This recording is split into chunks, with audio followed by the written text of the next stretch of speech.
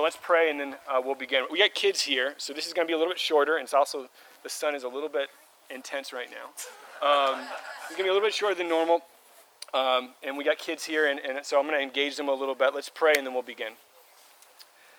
Heavenly Father,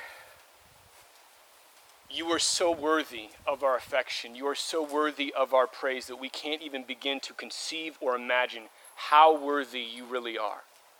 We can barely make it to the front doorsteps of your greatness and your infinitude and your glory.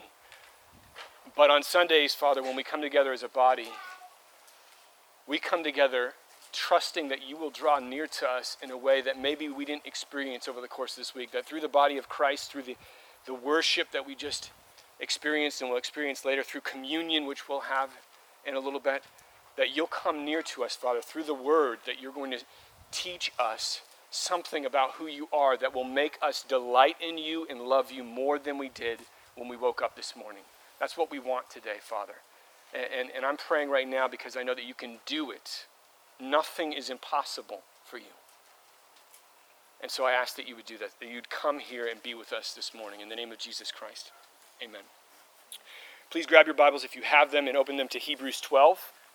Hebrews 12. We're going to look at the first 3 verses. So we're still in Colossians. We're still in the Colossians series series of Colossians messages that we've been in for the last year. And if you were here with us last week, you know that we began a series that looks at how we declare war on our sin, how we kill sin in our lives. That's the focus of Paul's passage here in Colossians. And we're going to be going back to Colossians next week and a little bit today, but I want to look at a passage in Hebrews specifically because it shines a light on something that we read earlier in Colossians. And so the question we have today is, how do people who have been bought by the blood of Jesus Christ fight the things inside of their hearts that dishonor God or disobey God? But before we go forward, like I said, we have to go back a few weeks. So a few weeks ago, when we started the series In Christ, we looked at this passage in Colossians 2:6. Listen to this. Therefore, Paul says, as you received Christ Jesus, the Lord, so walk in him. Now, this verse is the first imperative, the first command we have in the book of Colossians. And and this command effectively is telling us how we are to walk in Christ, how we are to live in Christ Jesus. So if you've been united to Jesus in his death and resurrection, if you've put your faith in him, how do you live? And Paul answers that question. You walk in Christ the same exact way that you received Christ Jesus. And so how did we receive Christ Jesus? We received him with faith. We received him by faith. John 1:12 puts it this way. But to all who did receive him, received Jesus, who believed in his name, he gave the right to become children of God. So everything we're going to be talking about today takes this concept of receiving Christ, believing in Christ, as one of the means by which we fight sin in our lives. This is how we walk in him. So the Christian life isn't something that just begins with faith. The Christian life is lived out every step of the way, trusting in Christ. And since sin is part of the Christian's everyday life, then sin and faith fighting against sin and faith are together. How we trust God determines how we fight sin.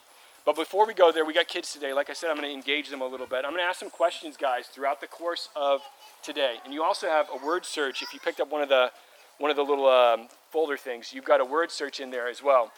That might help you. But the question I've got for kids today, and I want you guys listening up. The question is this. What is sin? If you know what sin is, I want you to raise your hand and help me out. Anderson, what's sin? I forgot, but I know what it is. You know what it is. I think we all forget, yet we all know what it is too. Anyone want to give a go at it? Allison. Stuff that we do wrong. Stuff that we do wrong. Gavin, you held up your hand. What is sin? Sin is like disobeying the 10 Commandments. That's sin, disobeying the 10 Commandments. Dishonoring God. That's awesome. We're going to get to that in a second. You're jumping ahead, Gavin. I got the notes. What is it, Anderson? Sin is something with a want of comfort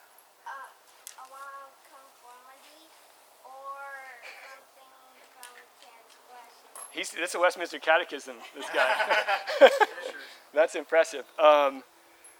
So sin is all those things. Gavin hit on it a little bit. I'm going to say that sin at the very basic level, the furthest you go down underneath all the things that we do that's wrong, sin is when we do anything that dishonors God, when we do or say or think anything that makes him look to the world around us less valuable than he really is. And so at the bottom, this is the foundation of what sin is. Everything that we do that's wrong comes from that. Comes from a disposition that doesn't see God as more worthy than doing this or doing that. And all those things sprout up from that. So with that, let's read the first 3 verses in Hebrews 12, and let's see if this can help fill in some of the gaps in the Colossians passage for us. So Hebrews 12, 1 through 3, it says this: "Therefore, since we are surrounded by so great a cloud of witnesses, let us also lay aside every weight and sin which clings so closely, and let us run the race with endurance, or let us run with endurance the race that is set before us, looking to Jesus, the founder and perfecter of our faith, who for the joy that was set before him endured the cross, despising the shame, and is seated at the right hand of the throne of God. Consider him, Jesus, who endured from sinners such hostility against himself, so that you may not grow weary or faint-hearted." Praise God. So the author of Hebrews has just told us, he begins this sentence with, "Therefore, since we are surrounded by so great a cloud of witnesses," therefore, and that means that something came before his statement. And he's telling us that in chapter 11, the chapter immediately preceding this, it is effectively an entire list of all the believers from the Old Testament who showed faith. They were faithful believers in the Old Testament. He has so many there that he actually halfway through chapter 11 says, time would fail me to mention all of them, so I'm just going to rattle them off here. He cuts his list short because there are a lot of faithful believers. There's a cloud of witnesses. These are people who trusted in God, people who trusted in God's promises. And so I have another question for the kids today. You listening, kids? Here's a question. What does it mean to trust someone? What does it mean to trust someone? Sam, you want to help us out? What does it mean to trust someone? He doesn't trust you. No, he doesn't trust me. He's running away. To trust someone means to believe in them. When they tell you something's going to happen or when they tell you something's true, you believe in them. You trust what they say. And these people trusted God. And the author of Hebrews is saying, after unloading this megaton of names and events from the Old Testament of people who've trusted in God, he says, since we're surrounded by this great cloud of witnesses, how should we respond? How should we live our lives? And he gives us 4 attributes, 4 things that a Christian should do in response to this great cloud of witnesses, in response to the legacy of faithfulness of God's people. We're going to look at them together and then I'll unpack each of them. The first one is this. He says we need to lay aside every weight. Lay aside every weight. Then he says, lay aside the sin that clings so closely. That's number 2. And number 3 is run. Let us run the race before us with endurance. And the 4th one is this.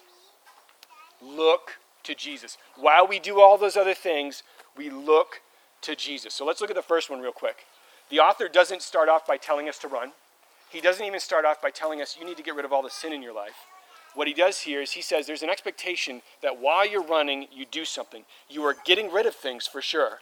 What are we getting rid of? His first statement in Hebrews 12, 1 through 3, is not sin, surprisingly, but every weight.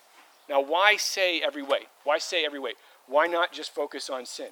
Well, the author's main concern here for believers isn't that they answer this question, what sins am I committing that I need to get rid of? They should ask that question. That should be a question they answer. That's not the first thing they should look at. The first thing they should look at is something else. It is to lay aside every weight. Because when you're running, what does a weight do?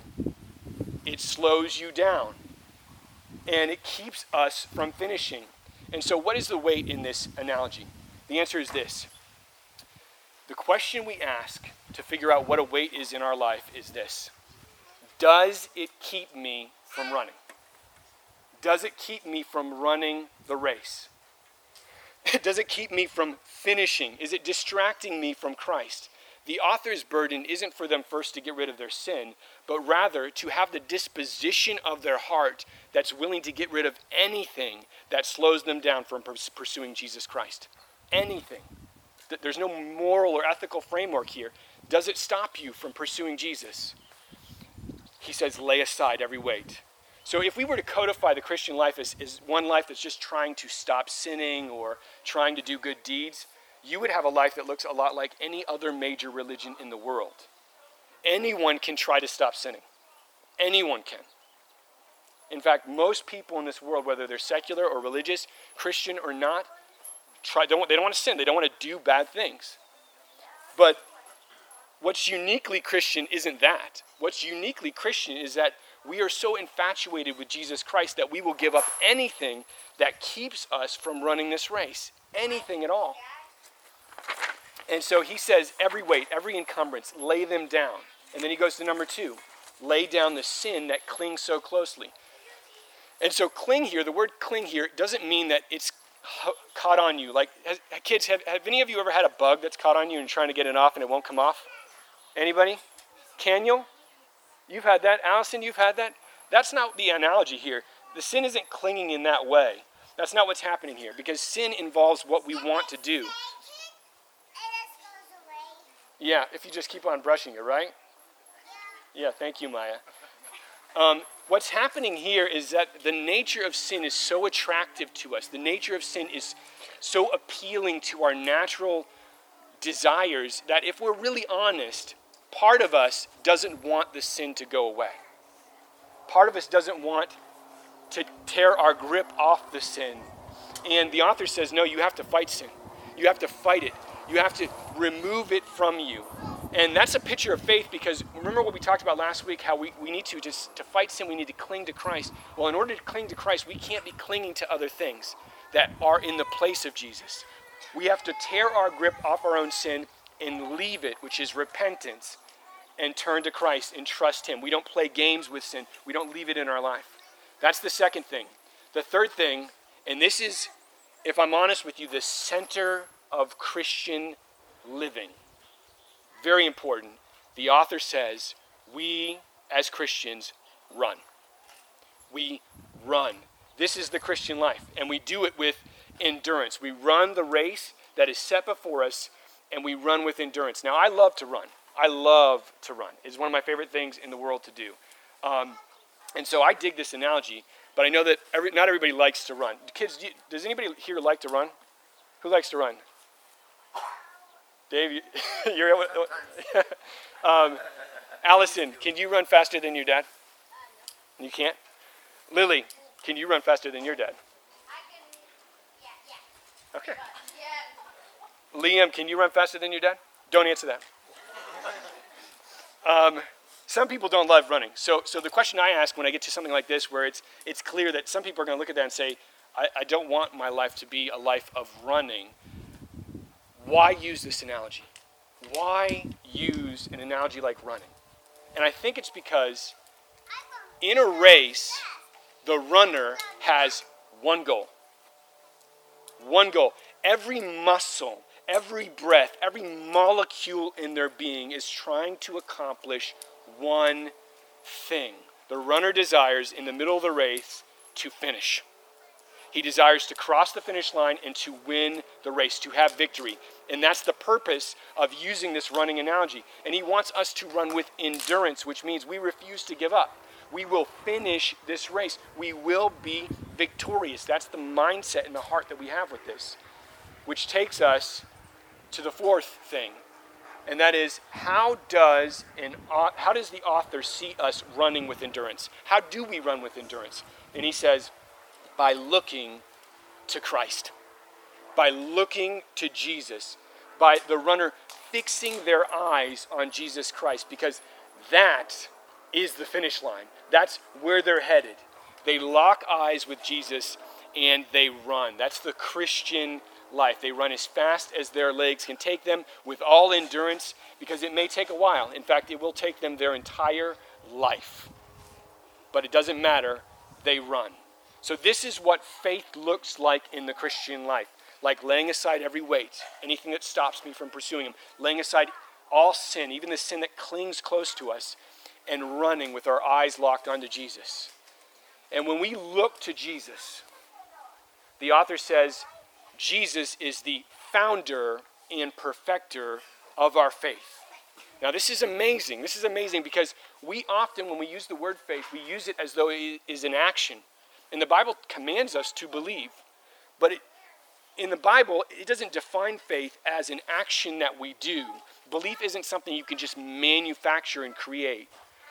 Instead, it is something that is created in you by Christ Jesus. And so when the author says that Christ is the founder of our faith, the beginner of our faith, the author of our faith, he means that Jesus is the reason we believe.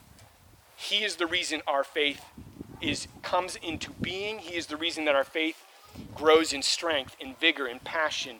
He is the reason every single day that we trust in Christ. And so when the runner looks to Christ, they don't just see a Savior. They see the author and the creator of their faith, the one who will make that faith complete, one day turning it into sight. And part of the way that God does this is through the reality of the gospel, through the reality of what Jesus accomplished. Listen to this again. It says here, look to Jesus, who for the joy that was set before him, the joy that was set before Jesus Christ, he endured the cross, despising the shame, and is now, right now, this very second, seated at the right hand of the throne of God. So think about this. Jesus, to get to the throne of God, he has to go through the cross. He had to endure the cross, this brutal execution at the hands of sinners. He had to plow through a Mount Rainier worth of shame and wrath, not because of anything he did wrong, but in order that all of our wrongs, which are many, would be punished. He had to do that. And so how does he do this? Where does he summon the courage in Gethsemane, praying to his Father to go through that mountain to get to the cross? It says here that he did this for the joy set before him. He saw through the brutality of the cross. He saw through the absolute horror and shame of being separated from his Father. And he saw to the other side, to the throne, where he would be seated at the right hand of his Father forever. He saw Jesus, saw his Father, and that's the joy that propelled him through the cross. He saw the right hand and he said, that's my seat. That is my seat, and I will have it. That's where I belong. And so he's weeping in the Garden of Gethsemane. He's on his knees. He doesn't know if he can go through. He says it. He says, Father, if you could pass this cup from me, please do it. And God strengthens him. He sees the joy. And he says, that's my seat. That's my place. That's where I belong. The immense joy of being reunited with his Father forever. He says, I will be with him forever. I will go through the cross if that's what I have to do. So for Jesus, enduring the cross and the shame, as great as that was, and we cannot even fathom what he went through, is the pathway for him to infinite joy. And you might say, well, Jeremy, that's Jesus. That's Jesus. I mean, he's the Son of God. He had to do this, right? He had to endure the cross. How else would he save us? And you'd ask the question, what about me? How does me looking at Jesus in this race that we're running and his sacrifice, how does that help me tomorrow when I'm tempted at work? Or when I am tempted to be angry or frustrated with our kids? Or I'm tempted to say something that's mean and hurtful? Or I'm tempted to look at something that I'm not supposed to look at? How does this help me there? How does it help me to lay aside every weight, because we've got lots of them? How does it help me to lay them aside when they become an obstruction between me and Christ? How does it help me to run with endurance every day of my life? And to answer those questions, we have verse 3. Listen to this. The author of Hebrews says, consider him, Jesus, who endured from sinners such hostility against himself. Why? So that you may not grow weary or faint-hearted. Our endurance to run this race comes from one place and one place alone, the cross of Jesus Christ. As we consider Jesus, as we consider the one who endured hostility from sinners that we can't even fathom, we recognize what he bought with his own blood. It wasn't just forgiveness of sins. He did buy that, and that is glorious. It wasn't just a righteousness that's not our own. He did buy that, and that is amazing and worthy to worship him for. He bought every ounce, every drop of blood, sweat, tears. He bought all of them for our endurance, our faith, our refusal to give up on this race. That is radical love. To buy that for us, for me, someone who's disregarded him many days of my life, is radical and amazing. He didn't just forgive us and then let us fend for ourselves. He said, I will, in this cross, secure everything necessary to bring you to the end of this race. Everything, every drop of sweat, I will secure, and I will bring you with me to my Father forever. That's his promise in the cross for you. That is his promise in the cross for you. So how does seeing the Savior, Jesus, relate to fighting sin, which is what we're talking about here? What is the connection between trusting in Christ and getting rid of the things that dishonor God in our lives? Here's how. Faith trusts Jesus every step of the way, not just as the Savior. He is that, and we should trust him for that, but as the joy set before us. He is that joy for us. The joy of being reunited with him is what drives us into the arms of God. He is our joy. He is infinitely better than any joy we could possibly experience in sin. And I know it's easy to say that here, and then when you're in the middle of temptation, not to feel it. But we need to do everything in our power to get our hearts to feel that reality, because it's true. Jesus Christ is infinitely better than any sin, any fleeting pleasure we can experience in sin. Trusting in Christ as our treasure means that no sin, not a single thing we can do in this life to dishonor God, is more enjoyable than Jesus. Period. No sin is like that. And this is what it means to run. This is what it means to believe and trust in Christ Jesus. Jesus is better. So when we think about faith, saving faith, faith that sees the objective value of Christ and treasures him as that value, that's the faith that gets us through sin. Hebrews says, for the joy set before him, Jesus endured the shame. And now we are being beckoned by Jesus to go through the difficulty, the challenge, the shame in this life in order to get to him, in order to get to Christ. And we do this by believing in him and looking to him and running. And so my prayer for this church and for the next year is that we would commit ourselves to laying aside every weight, every encumbrance, anything that would dispose us not to pursue Jesus. And by laying aside the sin in our lives that clings at us because we cling on to it, and running, that we would lock eyes with the one who loves us more than anyone in this world loves us. No one loves us like Jesus. We would lock eyes with him and we'd say, I'm going to you. Nothing's going to stop me from getting to you. I will go to you because of who you are and what you've done. I will go to you because you bought every ounce of my endurance. And I will finish this race. Let's pray. Father God, I'm so thankful for these people. I'm so grateful for your grace in our lives to bring us together as a community of believers who love you. We desire you. We want your name to be glorified. But the main struggle with that is the disposition, the natural disposition of our hearts to pursue other things with a greater intensity and a greater passion than you. And it is deadly. Our eyes were made explicitly to look at the face of Jesus Christ. Everything else is icing on top. We were made to behold him in his glory. And my prayer is that we would press in. We would strive. We would lay aside every weight, Father, and we would pursue Christ Jesus with every breath in our being, Father God. We love you. Please come as we worship and celebrate you with communion. Glorify your name in the name of Jesus Christ. Amen.